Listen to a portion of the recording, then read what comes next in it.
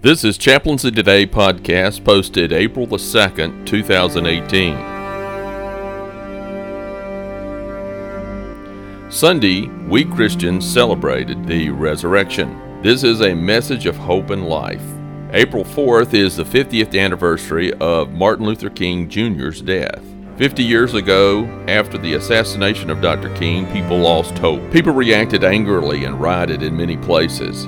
1968 was a year of unrest and loss of hope. It was also the year Robert Kennedy was assassinated. Recently, I toured the King Center and Old Ebenezer Church. In the baptismal of the church, there was a picture of a flowing river. This theme is carried through the MLK site with the grave of Dr. King and his wife Coretta, located at the end of a flowing river with the inscriptions from Amos 5:24.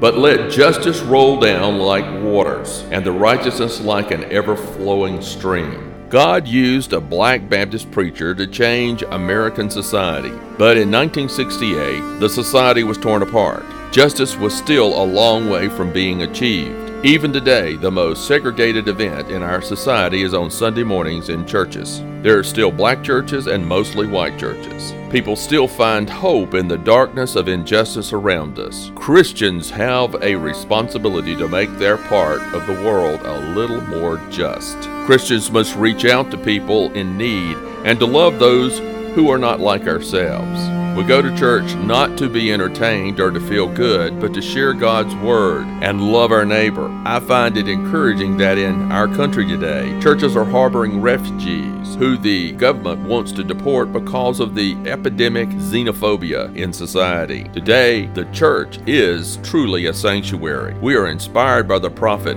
Amos, but let justice roll down like water, and the righteousness like an ever-flowing stream.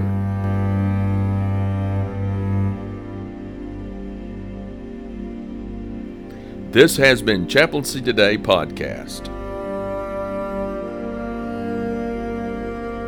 Music credit, Magic Forest, Kevin MacLeod, and Comptech.com. Licensed under Creative Commons by Attribution 3.0. Web link, www.creativecommons.org/licenses/by/3.0.